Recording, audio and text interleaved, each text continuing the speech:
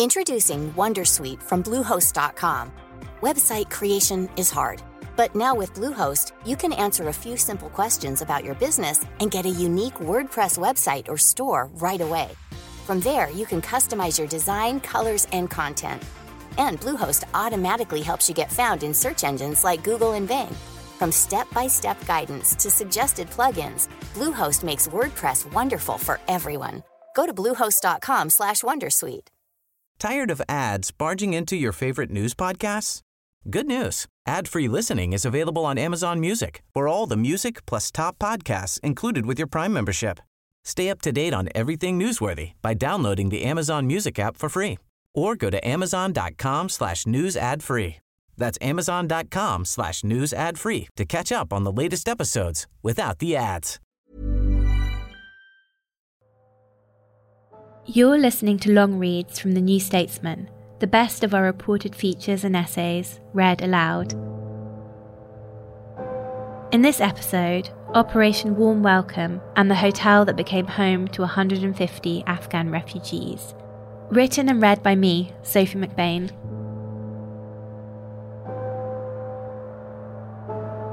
I'm Sophie McBain, Associate Editor at The New Statesman and the author of the piece you're about to hear. This article was originally published in The New Statesman on the 9th of December 2021. In late August, around 8,000 Afghans were airlifted to safety in the UK as Kabul fell to the Taliban. Many were placed in out-of-town hotels. This was supposed to be a temporary measure, while more permanent housing was found for them. I wanted to understand what it was like for those families who'd been forced to leave everything behind and make a new life for themselves in the UK.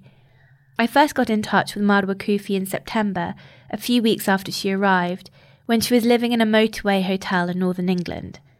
I spent months following her family's story, as well as those of the hotel workers who had also found their lives were changed overnight. The hotel chefs, receptionists and managers became frontline refugee workers, a job for which they had not been trained. The sad news is that more than 6 months on, Marwa and her relatives are still living in the hotel. According to Home Office figures, some 12,000 Afghans remain marooned in hotels, awaiting homes and news of their immigration status. We're recording this in April 2022, and Europe is facing another influx of refugees, this time Ukrainians fleeing the Russian invasion of their home country.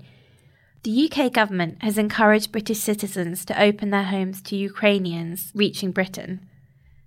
In contrast, the Afghan refugees in the story were told they risked losing their immigration status and benefits if they move in with host families or relatives here.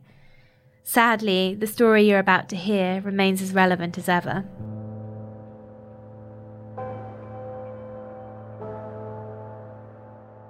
On the 3rd of August 2021, Marwa Kufi, a 20-year-old student, and her mother, Mariam, were visiting relatives when they were jolted by an explosion. How strange, they thought afterwards, that they had sensed at once that the bomb was close to their home, on the other side of Kabul. By the time Marwa reached her elder brother Mirwais by phone, he was incoherent. "Don't die," he kept shouting. He didn't answer when Marwa screamed back, "Who is dying?" It was 12 days before the Taliban takeover. The group had detonated a car bomb outside the family's home, a glitzy wedding cake house opposite the defense minister's residence. A firefight broke out between the family's guards and Taliban fighters, and Mirwais, a political advisor, grabbed an assault rifle too. One of the guards, the man Mirwais was shouting at, was shot in the leg. He survived. Before she left home for the last time, Marwa took a video with her phone. The windows were shattered, the gold and chiffon curtains hanging at odd angles. Marwa's bedroom, the pile rug, the dresser covered with perfumes and lotions, the rows of high heels, shimmered with broken glass. A half-eaten meal and a twist of blood-smeared sheets marked the place where Mirwais had thrown himself over his infant daughter to shield her. Improbably, a glass chandelier dangling down a spiral staircase remained intact. It was unnerving that such an attack could succeed in the wealthy, well-guarded suburb of Sherpur, but Marwa continued with life as normal.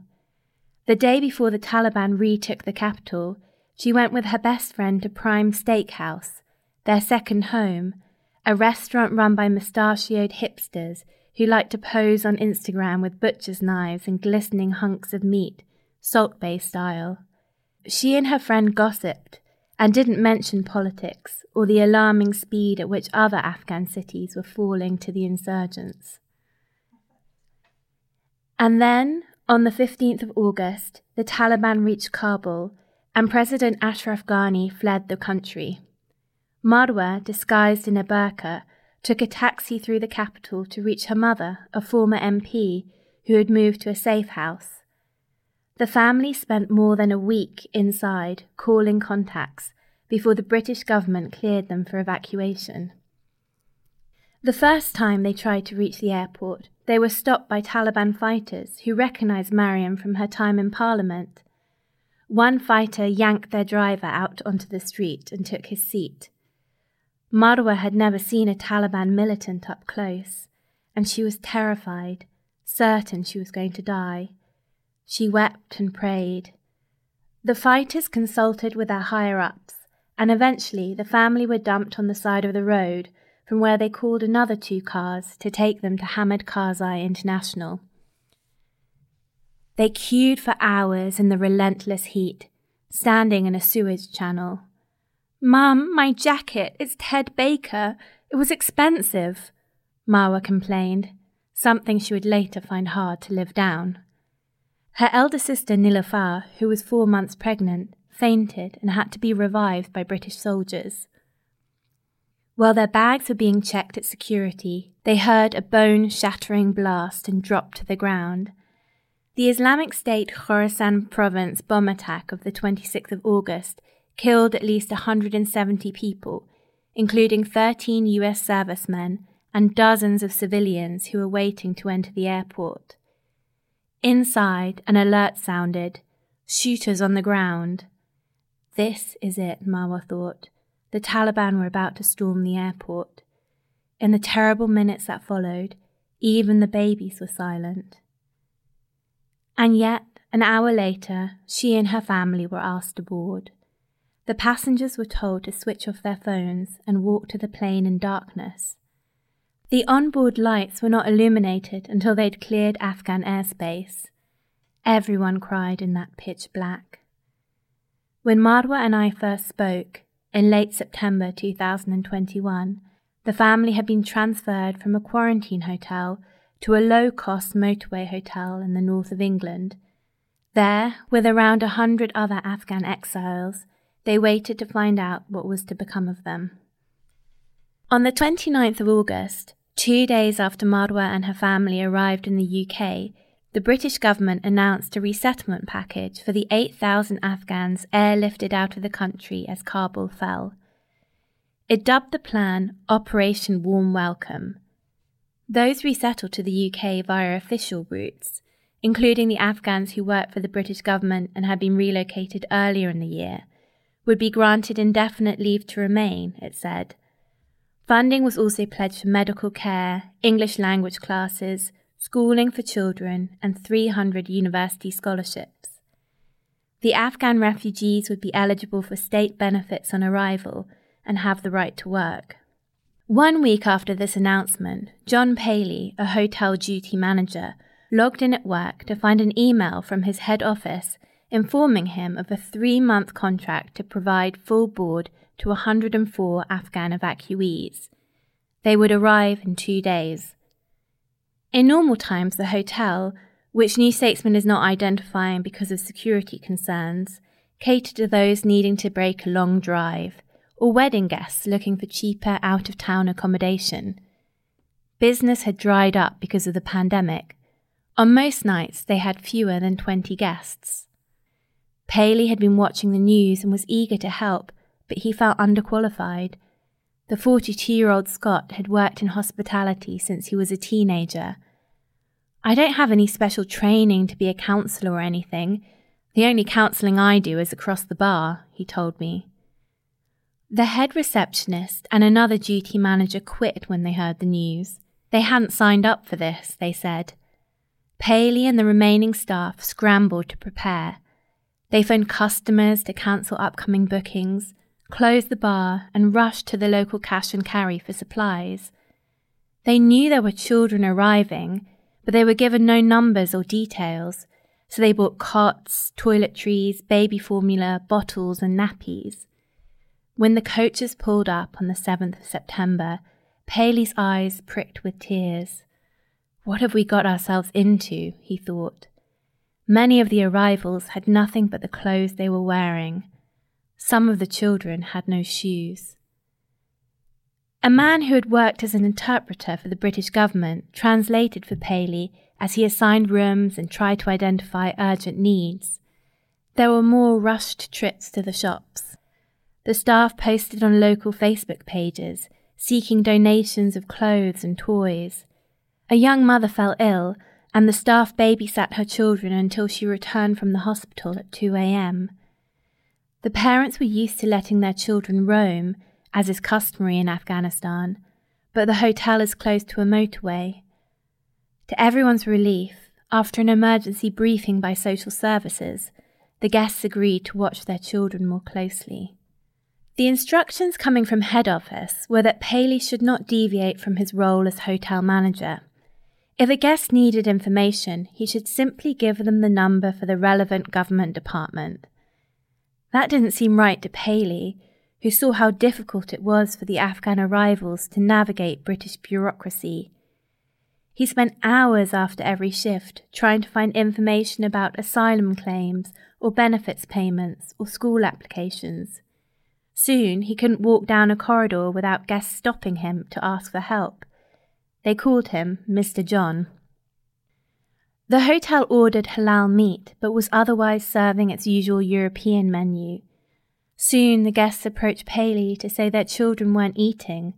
They missed the food from home.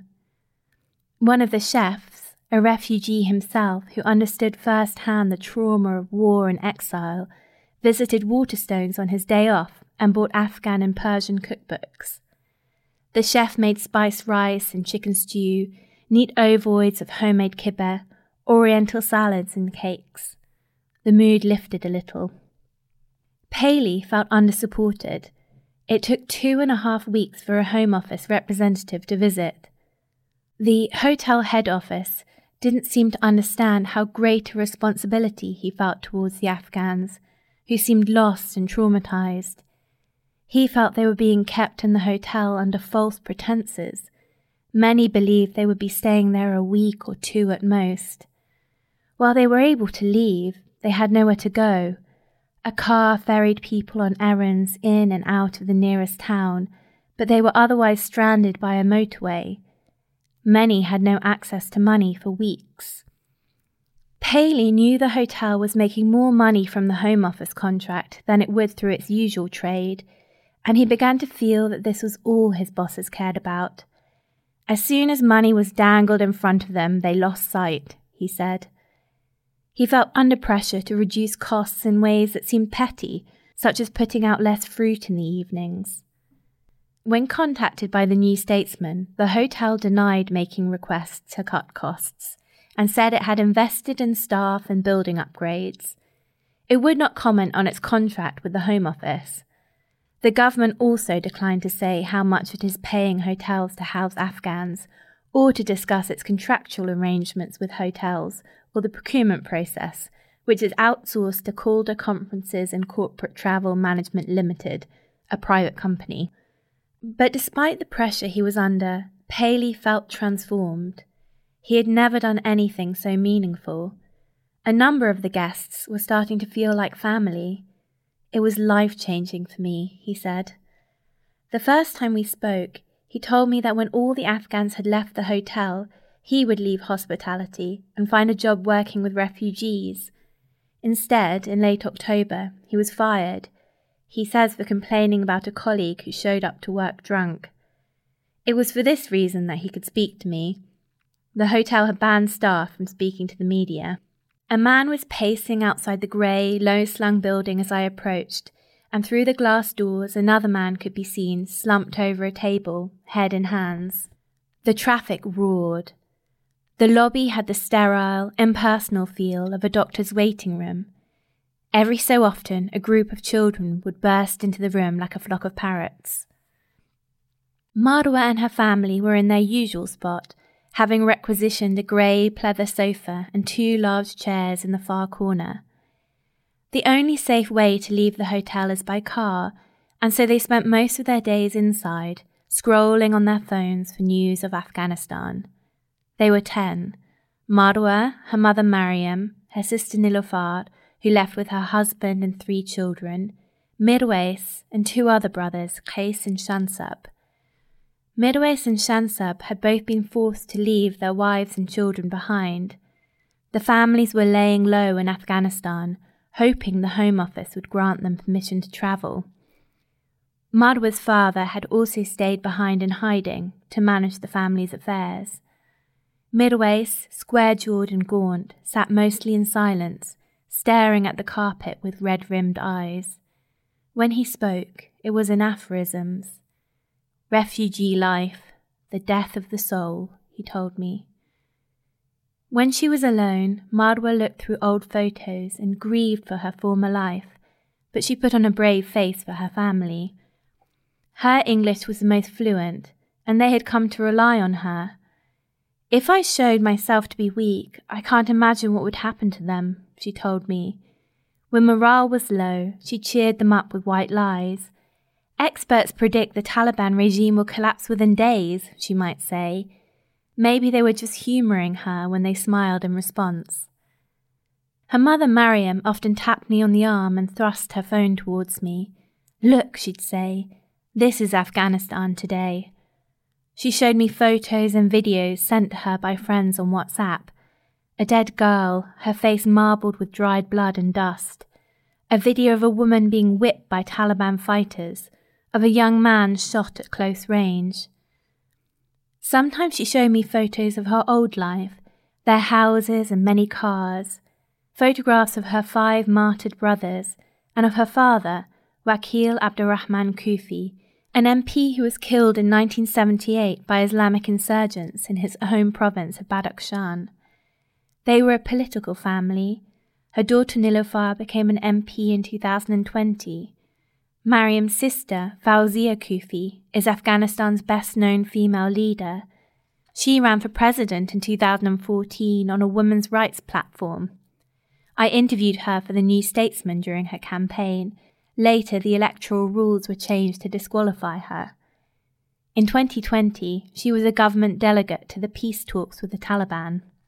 The Kufis kept themselves apart from the other guests. Marwa felt she had little in common with the other women her age, already married with children. She was the only woman in the hotel who didn't wear a headscarf. When we first met, she was wearing a shiny black jacket, slim-fit khakis, heeled biker boots, and immaculate winged eyeliner. The night before that visit, an argument had broken out between the Kufis and several other families. It began, Marwa said, when her mother complained about the noise, and a man ordered her to return to her room. He didn't think women should socialise in communal areas. Paley said that as tensions rose, security was called to break up a group of men who were squaring up to each other in the car park. He thought some families resented the Kufis as representatives of a political elite they saw as corrupt and self-serving. Didn't they understand they were no longer in power? Didn't they get that they were all the same now?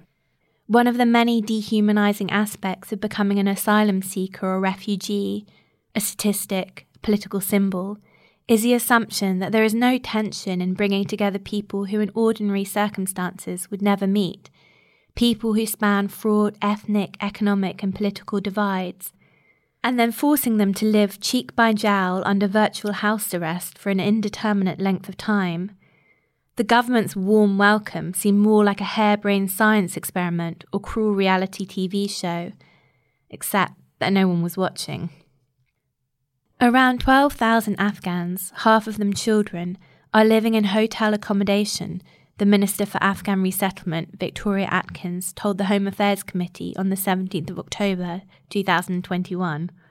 She said 4,000 Afghan evacuees had either been moved to homes, assigned a home but not yet moved in, or were in the process of being matched with permanent housing. Even before August, there had been a sharp increase in the number of asylum seekers placed in hotels during the pandemic. By February 2021, there were 8,700 staying in 90 hotels around the country. While the Home Office aims to find appropriate housing within 35 days, the Refugee Council says it has supported people who have been living in hotels for more than a year. In a report published in April 2021, the charity said that this was exacerbating mental health problems and that many had been unable to access healthcare. The majority of asylum seekers in hotels had no money or ability to access basic personal care items. The Refugee Council received requests for paracetamol, nail clippers, pens and notebooks. Only in October 2020 did the Home Office agree to give certain categories of asylum seekers in hotels £8 a week. Similar patterns were apparent among the Afghan arrivals. The Refugee Council noted in October 2021 that delays in receiving biometric residency permits or prepaid debit cards had left many unable to access the benefits or healthcare to which they were entitled, or to apply for work. Many had little clarity on their immigration status. Enver Solomon, CEO of the Refugee Council, told me he was concerned by the lack of safeguarding checks in hotels housing children, some of them unaccompanied minors. The Home Secretary, Priti Patel, had said in September there was merely an expectation that hotels meet the statutory health and safety requirements. On the 18th of August 2021, a 5-year-old Afghan boy died after falling from the 9th floor window of a Sheffield hotel. In November, The Times reported that some child refugees had gone missing from hotels and that Home Office officials had privately warned ministers that children were at risk of being trafficked, harming themselves or being targeted by sex offenders. Refugees face a postcode lottery. In some areas, the children have been enrolled in local schools and families are accessing support from charities and local councils. Marwa's nieces were attending primary school. In other areas, the children are still not in school and are stuck inside with nothing to do. Many hotels housing migrants are on busy roads on city outskirts with no public transport or safe walking routes. The Kufis had been exiled before. Mariam Kufi went into labour with Marwa while fleeing for Pakistan as the Taliban consolidated power in March 2001. She gave birth in the Afghan border city of Jalalabad and left hospital an hour later so that the family, 5 boys, 3 girls, could press on to Peshawar in northern Pakistan. They returned to Afghanistan in 2002 after the Taliban had been overthrown and an interim government named. Marwa, born 6 months before 9/11, was a child of the new Afghanistan, a country built on American dollars and destruction. Between 2001 and 2021, the US spent $145 billion on aid and reconstruction in the country. Afghanistan's GDP was only $20 billion in 2020. The donor money and a resurgent opium trade created and enriched a new elite. The Kufi family worked in construction, building hospitals, schools, and other infrastructure projects, financed with foreign aid. 15 years and a whole universe separated Marwa from her elder sister Nilofar, who married at 17 and had her first baby a year later. Marwa was educated in international schools and the prestigious American University of Afghanistan. Her mother hoped she would never marry. "I had a good life for an Afghan girl," Marwa told me. "I had an independent life." She enjoyed a rarefied freedom, moving round the city in an armoured car. She had a glamorous wardrobe and a black 2020 Mercedes-Benz that she loved so much she preferred not to use it in case it got scratched. The month before the Taliban takeover, she went to a family engagement party that was mixed, the men and women celebrating together rather than in separate groups as is traditional, and Marwa felt sure that she was glimpsing an exciting new future. In his 2021 Lessons Learned report, the US Special Inspector General for Afghanistan Reconstruction, John Sopko, wrote that America's excessive aid spending and failures of oversight had fueled rampant corruption, ultimately posing an existential threat to efforts to rebuild. The US and Western powers flooded Afghanistan with more money than its economy could absorb. Instead of fostering representative, accountable institutions, it created a state built on graft. Corruption is not just a problem for the system of governance in Afghanistan. It is the system of governance, the Afghan National Security Advisor Rangin Spanta had observed in 2010. As the Taliban advanced in the wake of the US withdrawal, it became apparent that 5/6 of the Afghan security force's 300,000 troops existed on paper alone, the New York Times reported. Soldiers were going unpaid and hungry, while warlords cut deals with the Taliban rather than risk their lives for a government they didn't consider worth defending. The Kufis acknowledged that flagrant corruption had hastened the government's demise. For their own part, they said, they were motivated by patriotism and a commitment to women's advancement, which is why Mariam and Niloufar had stayed in politics despite the danger. In 2014, 4 years after she entered parliament, Mariam was shot in the leg. The perpetrators were never identified. Marwa begged her mother to give up politics, but Mariam refused. In 2018, Mariam and her sister Fawzia were banned from running for parliament over alleged links to armed groups, charges they denied. Fawzia Kufi has survived at least 2 assassination attempts, including a shooting in 2020. Afghan women are strong, Marwa told me. They've always fought for their rights. She thought one day she'd enter politics too. Even the richest Afghans lived with a background thrum of danger. The second time we met, Mariam showed me a photograph of a toddler with huge ink-black eyes and impossibly long lashes. Safar, her youngest son. Though by then we had spoken for hours, Marwa had never mentioned her baby brother. They were like twins, she said now, her expression inscrutable. He was unbelievably beautiful. When he was 3 years old, he was run over by a car. The driver carried his lifeless body to their apartment, and Marwa was the first to see him, one side of his face crushed, the other perfect. They say that beautiful people will never live for long, Marwa said. Niloufar left the table abruptly. The others were silent. Long afterwards, I found myself thinking of Safar and what it might mean to be too beautiful to survive. For the text version of this article, and all our long reads, subscribe to The New Statesman for just £1 a week for 12 weeks using our special podcast offer. Just visit www.newstatesman.com/podcast offer.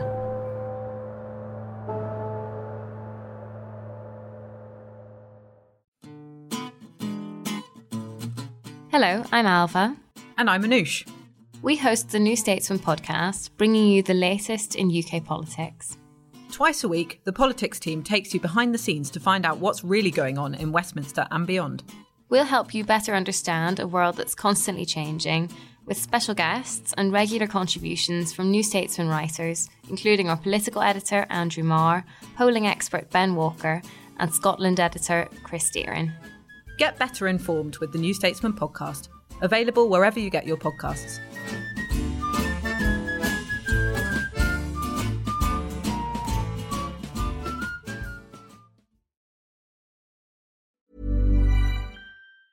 Hey, I'm Ryan Reynolds. Recently, I asked Mint Mobile's legal team if big wireless companies are allowed to raise prices due to inflation. They said yes. And then when I asked if raising prices technically violates those onerous 2-year contracts, they said, "What the f*** are you talking about, you insane Hollywood ass?" So to recap, we're cutting the price of Mint Unlimited from $30 a month to just $15 a month. Give it a try at mintmobile.com/switch. $45 up front for 3 months plus taxes and fees. Promo rate for new customers for limited time. Unlimited more than 40 gigabytes per month. Slows full terms at mintmobile.com. Tired of ads barging into your favorite news podcasts? Good news. Ad-free listening is available on Amazon Music for all the music plus top podcasts included with your Prime membership. Stay up to date on everything newsworthy by downloading the Amazon Music app for free or go to amazon.com/news ad free. That's amazon.com/news ad free to catch up on the latest episodes without the ads. Introducing Wondersuite from Bluehost.com.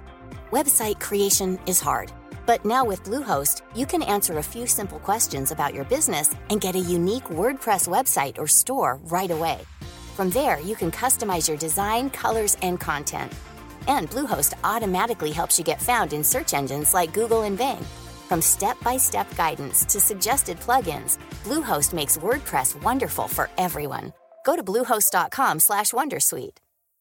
Hey, Dave. Yeah, Randy. Since we founded Bombas, we've always said our socks, underwear, and T-shirts are super soft. Any new ideas? Maybe sublimely soft. Or disgustingly cozy. Wait, what? I got it. Bombas. Absurdly comfortable essentials for yourself and for those facing homelessness. Because one purchased equals one donated. Wow, did we just write an ad? Yes. Bombas. Big comfort for everyone. Go to bombas.com/ACAST and use code ACAST for 20% off your first purchase.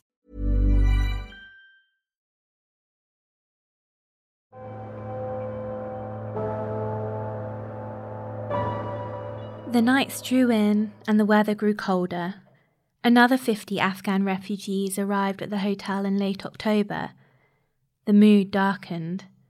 The guests now understood they would not be leaving soon. There was a woman there whose 3-month-old baby had been crushed to death outside Kabul airport. There was a girl who kept collapsing with seizures. 2 mothers had suffered miscarriages while in the hotel. A group of residents sent a letter to the Home Office in November, thanking the British government for evacuating and accommodating them, but also highlighting the extreme stress they were under and requesting more medical care. They asked for a playground for the children so they could express their fun-loving nature and develop the social and physical skills they would need to become effective members of British society. In early December, at least 9 residents fell ill with coronavirus and were asked to isolate in their rooms. One guest sent an urgent letter to the local council, the Home Office, and the Ministry of Defence. It is only a matter of time before someone dies at this premises due to staff negligence, the letter said, alleging a lack of COVID precautions, medical care, or monitoring of those in isolation. It said the guests were treated in a degrading manner and with disgust due to our race. In a statement, the hotel denied these allegations. It said staff had conducted extensive testing along with other safety measures, including regular welfare checks on those isolating, and it had followed all Home Office and Health Authority advice. It said it had actioned medical requests and arranged travel for hospital and doctor's appointments. It strongly denied accusations of staff negligence, describing them as offensive to the hard work all of the staff members have put in to ensure that the residents are as comfortable as possible, including arranging Christmas gifts and birthday parties for the children and driving guests on errands. It said it had a diverse workforce that was trained in equality and diversity and zero tolerance towards racism. When we spoke by phone, the resident who wrote to the Home Office told me he had volunteered to accompany staff delivering food to isolating guests in order to check on their welfare. A few days earlier, one woman who was isolating was found unconscious in her hotel room. The letter writer, who was still hoping that his wife and children would be able to join him from Afghanistan, said that he, like everyone in the hotel, had arrived in the UK after much suffering. Everyone knows in Afghanistan if you go to Western countries you'll be treated in a good way, but when we come here, we feel hurt. In August 2021, the government committed to inviting 20,000 at-risk Afghans to resettle in the UK over the next 5 years. This figure will include some of those evacuated in the summer. The humanitarian situation in Afghanistan has worsened. The Taliban has barred many girls and women from attending school, university, or work, and targeted human rights defenders and dissidents. The US government froze the Afghan government's foreign reserves after the Taliban takeover, and much international aid has been suspended. There has been a bad harvest. By October, the World Food Programme was warning that 23 million Afghans were at risk of starvation. The Kufi's bank accounts had been frozen since August, but the family was in a better position than many. The second time I visited the hotel, in late October, Marwa's father had recently sold a car to pay for food. In ordinary times, the car would have cost $15,000, but he was desperate enough to sell it for $2,000. Sometimes I imagined, as no doubt Marwa did too, what would happen if their accounts were unfrozen. Sometimes, as I was dropping my daughter off at school or catching a train to work, I would find myself thinking of the hotel, all of those people sitting in their usual spots, waiting for news. Nothing changed for Marwa, but I saw something change in her. The first time we spoke, she'd seemed in denial. She'd been refusing to leave the hotel when it organised shuttles into town, saying she had no interest in sightseeing. Gradually, her resignation had given way to enthusiasm. She was planning to apply to study international relations at King's College London, even if, perhaps especially if, that meant living in the capital alone. She hadn't stopped dreaming of one day returning to Afghanistan, but she was starting to see her exile as an opportunity rather than a trial. Afghanistan's going to be fine. It doesn't matter how many years it takes, but it will be fine, and then I'll be well educated. I'll have seen different environments, Marwa said. If I'd only lived the life I had in Afghanistan, I'd have never known hard times. I'd have never understood what other people go through. Operation Warm Welcome and the hotel that became home to 150 Afghan refugees was written and read by me, Sophie McBain. For the text version of this and all our long reads, you can subscribe to The New Statesman for just £1 a week for 12 weeks using our special podcast offer. Just visit www.newstatesman.com/podcast offer. This has been Long Reads from The New Statesman. This episode was produced by May Robson. The commissioning editor was Melissa Deans, and the executive producer was Chris Stone. If you enjoyed this podcast, please make sure to like, subscribe, and rate the show. Just search for Long Reads from The New Statesman wherever you get your podcasts.